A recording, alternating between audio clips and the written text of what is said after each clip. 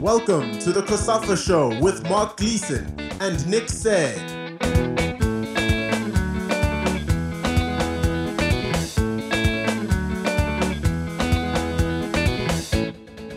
Welcome everyone to the second edition of the COSAFA Show. My name is Mark Gleeson. And I'm Nick Said, and we have yet another bumper offering for you today. The idea of the show is to offer a wide sweep of all of the footballing activities in the Southern African region. And again, there is much to discuss with our guests today.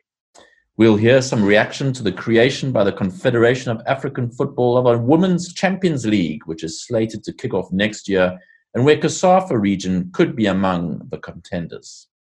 And also in the show, we look at the administration of the game, as always, in our region. And our focus today is on Botswana, particularly as there are elections coming up early next month for the Botswana Football Association leadership. First up on the COSAFA Show this week is an opportunity to speak to an exciting footballer, Edmilson, the flying fullback from Mozambique, who's captained his country and also plays in the Premier Soccer League in South Africa at Cape Town City. Yes, it's a treat to have Edmilson with us. And I suppose the first question we must ask is, how frustrating has it been for you to have been without any football over the last 4 months? For someone like me who's used to be on the pitch most of the time, touching a ball, be around my mates, it was a bit frustrating because I had to adapt into a new routine, which was something that I never thought that I would be submitted to. So yeah, I had to adjust. I had to train at home most of the time. So yeah, it was a bit tough. But we managed to get through it, and now we're back on the field again. And how easy do you think it's going to be after such a long time away from actually playing a game of football, a competitive game of football? How easy is it going to be to get back on that pitch and to get straight back into the thrust of action? I'm not expecting it to be easy, and none of us expect it to be easy because we've been out for such a long time. I think it's the first time since I have started playing professional football that I've been out for such a long time. So yeah, training at home, Zoom sessions, separate groups. It's never the same as having a competitive session where sometimes we play 11v11 to get the fitness levels back. So yeah, it's gonna be quite difficult in the beginning, but as a footballers, we need to adjust, and we need to do everything that is there to be done for us to get the fitness levels back. So yeah, that's what we've been working on now that we're back on the pitch again, and we're looking forward to the return of the league. On the international front, the last time Mozambique, or any African country for that matter, played was November. You made a good start to the Cup of Nations qualifiers with 4 points from your first 2 matches. So do you think we'll see the Mambas at the next Cup finals in Cameroon? I'm quite sure about that because that's our main objective. Football, it was cancelled for all of us, and we were in a good moment when all this pandemic came.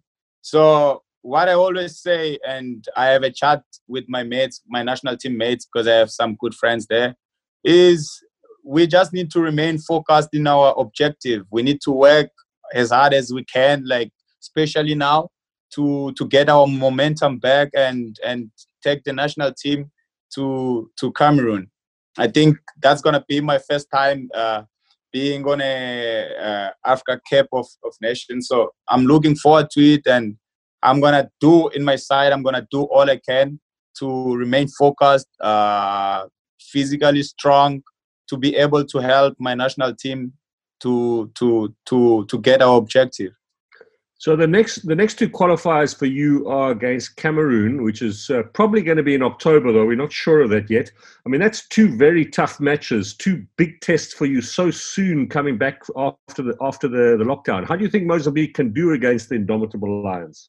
Most of my national team teammates, they play overseas, and the leagues where they're playing, they started Portugal, one of them France. Now they're back at training. So I think we have a very good and strong squad, and it's gonna be difficult. Of course, Cameroon. they've been competing in this stage for quite a long time, and they had like tests that probably they are bigger than what we have had. So it's gonna be an exciting game. I'm looking forward to it. You only get better when you play with the better ones. So it's gonna be difficult, but it's not impossible.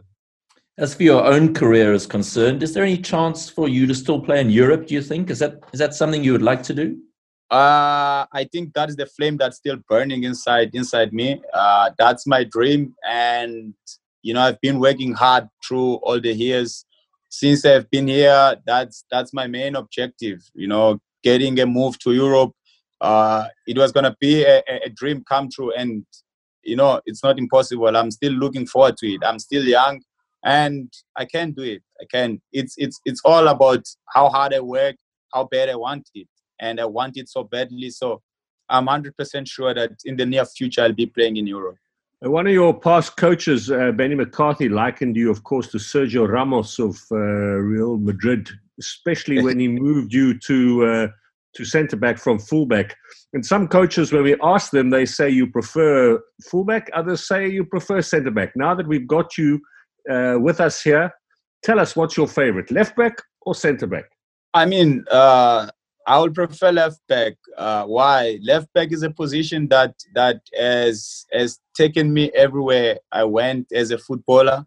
And for me, discovering that I can play as a centre back is a bonus. As a football player, you need to be able to adjust in every position that the coach calls you to play. I've been used as a winger in our last game against Cape Verde in the national team.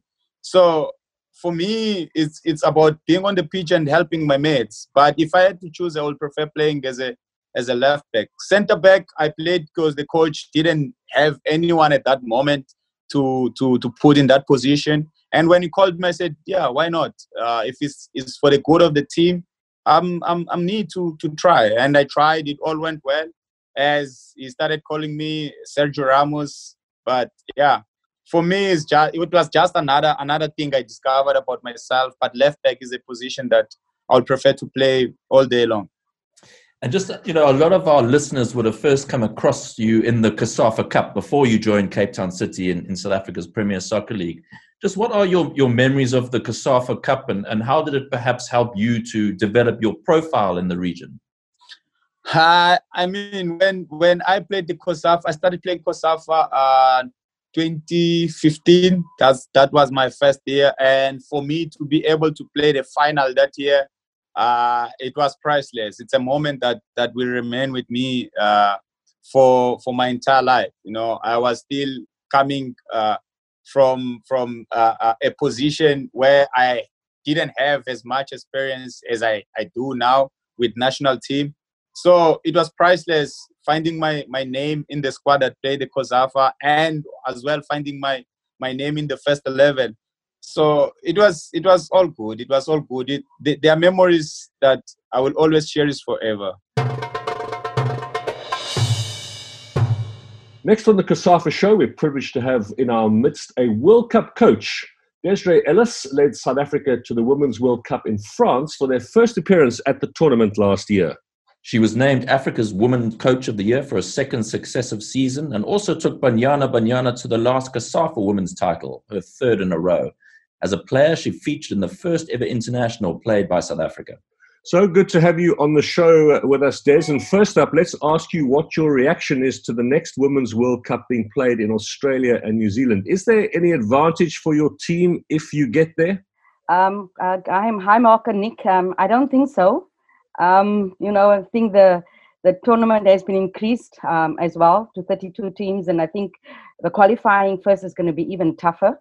Don't know the format yet with 12 countries now participating in the Women's AFCON. I think we just have to be better prepared than what we were last time. If you look at the physical report from FIFA, the miles, the speed and everything has gone up. So we just have to be much better prepared than we were for the last World Cup. Last week, we also had the news that an African Women's Champions League will be started next year. That's obviously an exciting development. Oh, no, most definitely. CAF has got this new women's football strategy of having more competitions, and that's very exciting news for everyone on the continent, because now I think, countries will go out and get their leagues organized and support the team that's going to play in the Champions League. And congratulations to Mamelodi Sundowns, who won the National League and is going to present South Africa. And, I think it's just exciting. I think the level of football is going to increase so much, and I think that's going to add to the international competition for national teams. How much do you know about women's club football in Africa? And do you think there's a chance that a team from the COSAFA region could actually be there up amongst the front runners in the Women's Champions League in the first edition, or indeed even win it? Look, I know Nigeria's got a very strong league. Uganda's got a league that's based mostly at schools. Rwanda's got a good league. Ghana's got a good league. But I believe that, Mamelodi Sundowns has got a very good team. They've got a nice blend of youth and experience, and I think it's going to be tough. You don't know what to expect from the other teams, but more so, what you can expect from the West African countries' physical strength. And I think where we can win it on our side is if Mamelodi Sundowns are really fit, because they have a very good blend of players playing in our youth teams as well. I know, Coach, we've spoken before about the impact that the COSAFA Women's Championship has had for you in developing your team to get to the World Cup. You must be itching to get back onto the pitch. I know, yes. No, COSAFA has been tremendous, in preparing us first for the qualification for the World Cup, but also allowing us to also, give opportunities to new players and make the core group bigger. Yes, at this present moment, I think the situation is the same for everyone. It's safety first and football second, but we also have to make sure that when to limit the impact of COVID, we send out programs to players on a regular basis and make sure that when everything is over, that we're not too far behind. But COSAFA has really helped us, and I'm hoping, that we can still have a COSAFA before the end of the year. And one other question I want to ask you about national team level is, in the men's game, it's generally held that the more players you have overseas, the better your team is. Is that true as well for the national team women's wise? Because you've got a lot of players now playing internationally. Is it better? Does it make your team stronger that you've got so many players getting that experience? Look, Mark, we always ask for our players, or we always hope that our players get contracts abroad to bigger and better leagues. But sometimes you have to start in the smaller countries to get an opportunity to go to the bigger countries. And I think that has helped us with the experience that they've gained abroad, because they train on a daily basis at a very high level and play at a high level. And that adds really, gives the national team a little bit more in terms of experience, in terms of playing at a higher level. And that's what we ask for, players to play at a higher level consistently and to train at a higher level consistently. And in that way, the national team gets bigger and better. And of late, we've seen that our players, they've gone to bigger and better leagues, and that only augurs well for the national team.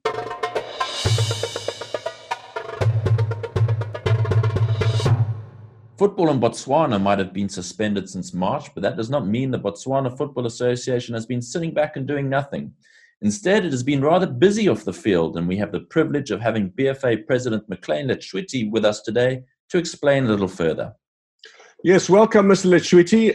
Let's talk first about the decision to end the season in Botswana without completing all the games. What was your rationale behind that? Well, Mark, as we know, we all want games or the league to end with winners, but we had to take into consideration the life of the athletes. Firstly, to continue playing, what is the cost involved?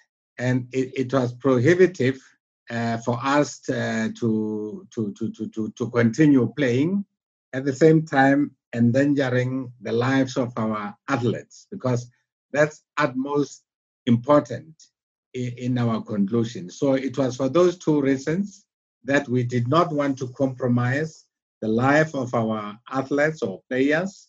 Two, it was prohibitive in terms of cost for us to continue with the game.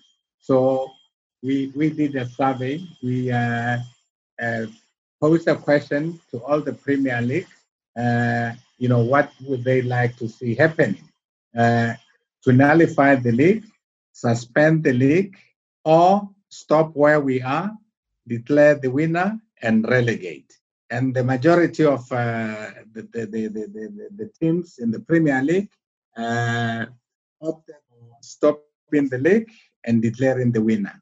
So that's how we came to that decision. You've been busy with governance issues as well, Mr. Letshwiti. Can you tell us about the new compliance statutes adopted and how do things stand financially for your organization? Look, one of the biggest challenges that we had, when we took over, that is 4 years ago, it was the governance issues and the financial viability. Most of our statutes and the constitution were not FIFA compliant.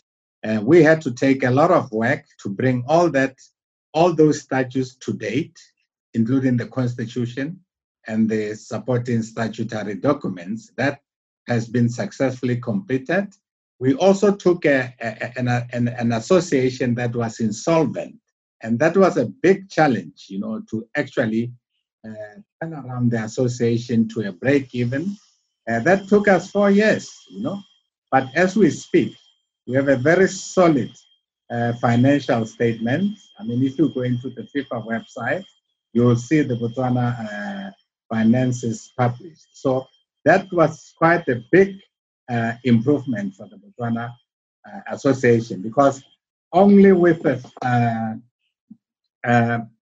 strong balance sheet, can you attract corporate sponsors, because nobody is going to do business with an insolvent institution. So that was a big achievement. And then you also asked about club licensing. This exercise we should have done 20 years ago, because club licensing actually means professionalization, running football as a business, running clubs. The club structure must talk to business. So we've also started being very, very, very serious about implementing club licensing. I've also heard that you have been doing an educational capacity building program out in the regions, out in the sticks, that you've rolled out to perhaps those that don't have the opportunities in the big centres like Gaborone and Francistown. Can you tell us what the impact of that has been?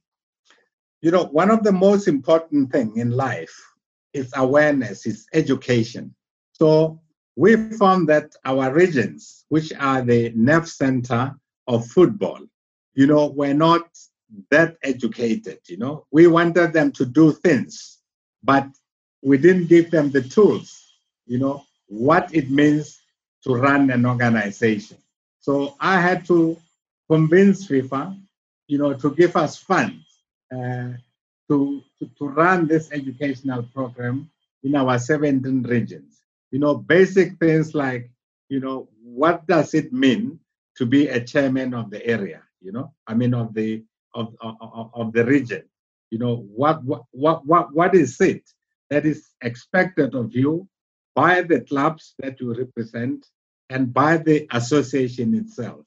So that in itself was a big achievement, in the sense that we now find it easier to run projects through our regions. We find it easier to ask them to account, and they account. Because one of the biggest challenges, was, the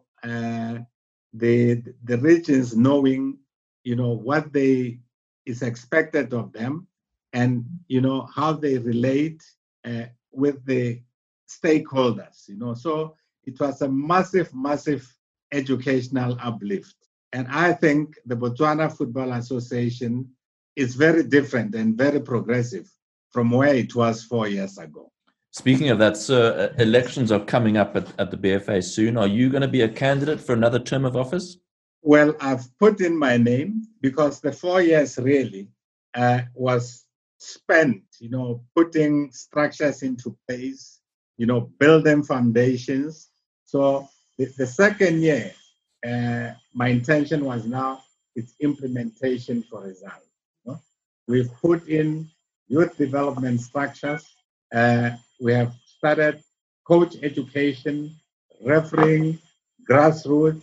So all these things, futsal are in place. All these structures are in place. So it's just to take off and implement all these foundations or structures that we have put in place.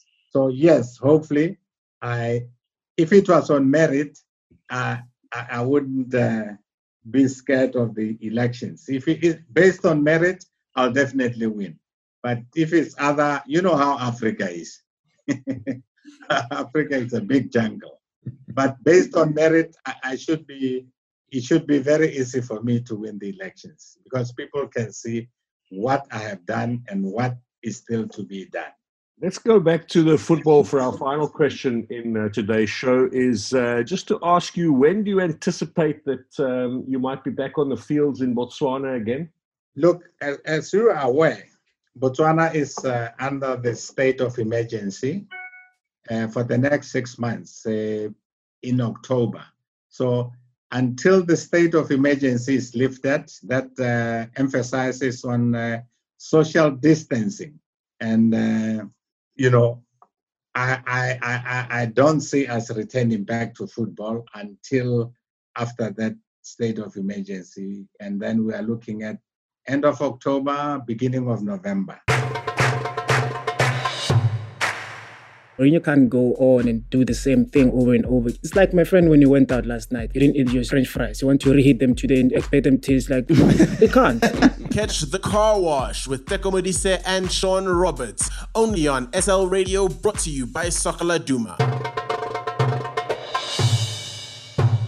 Just a reminder then that the Botswana Football Association elections are on August 8. Elections are also due in Namibia this weekend, in Zambia soon, and the Seychelles Football Federation hold their poll in November. Next March, we'll see elections at the Confederation of African Football as well. But it's also not only a busy time for the administrators. Football in the region is starting to emerge from the COVID-19 blanket. The Zambian Super League gets underway this weekend. And in South Africa, the teams are back in training, awaiting a green light too. Certainly, these are strange times that we live in, and a reminder for many, I guess, that football is much more than just a game. It's a business as well. There's stakeholders on the pitch. There's also stakeholders off it, such as sponsors, broadcasters, and all the industry that goes on around the beautiful game. I'm sure they're all hoping that teams will be back in action soon. Well, October is scheduled for the return of international football. The resumption of the Africa Cup of Nations qualifiers is on the cards. November sees the kickoff of the World Cup group phase qualifiers, although we're still expecting more clarity from the Confederation of African Football and a revised schedule. But it does look for the moment as if most COSAFA member countries will see their national teams back in action before the end of this year. We want to thank everyone for their positive feedback to our first show that was aired a fortnight ago. We are pleased you enjoyed it. I'd also just like to remind you that you can follow us at www.cosafa.com on Twitter, Facebook, Instagram, and TikTok. A big thank you then to our guest today, and we promise another bumper lineup next time we meet. That's it for this time. Goodbye.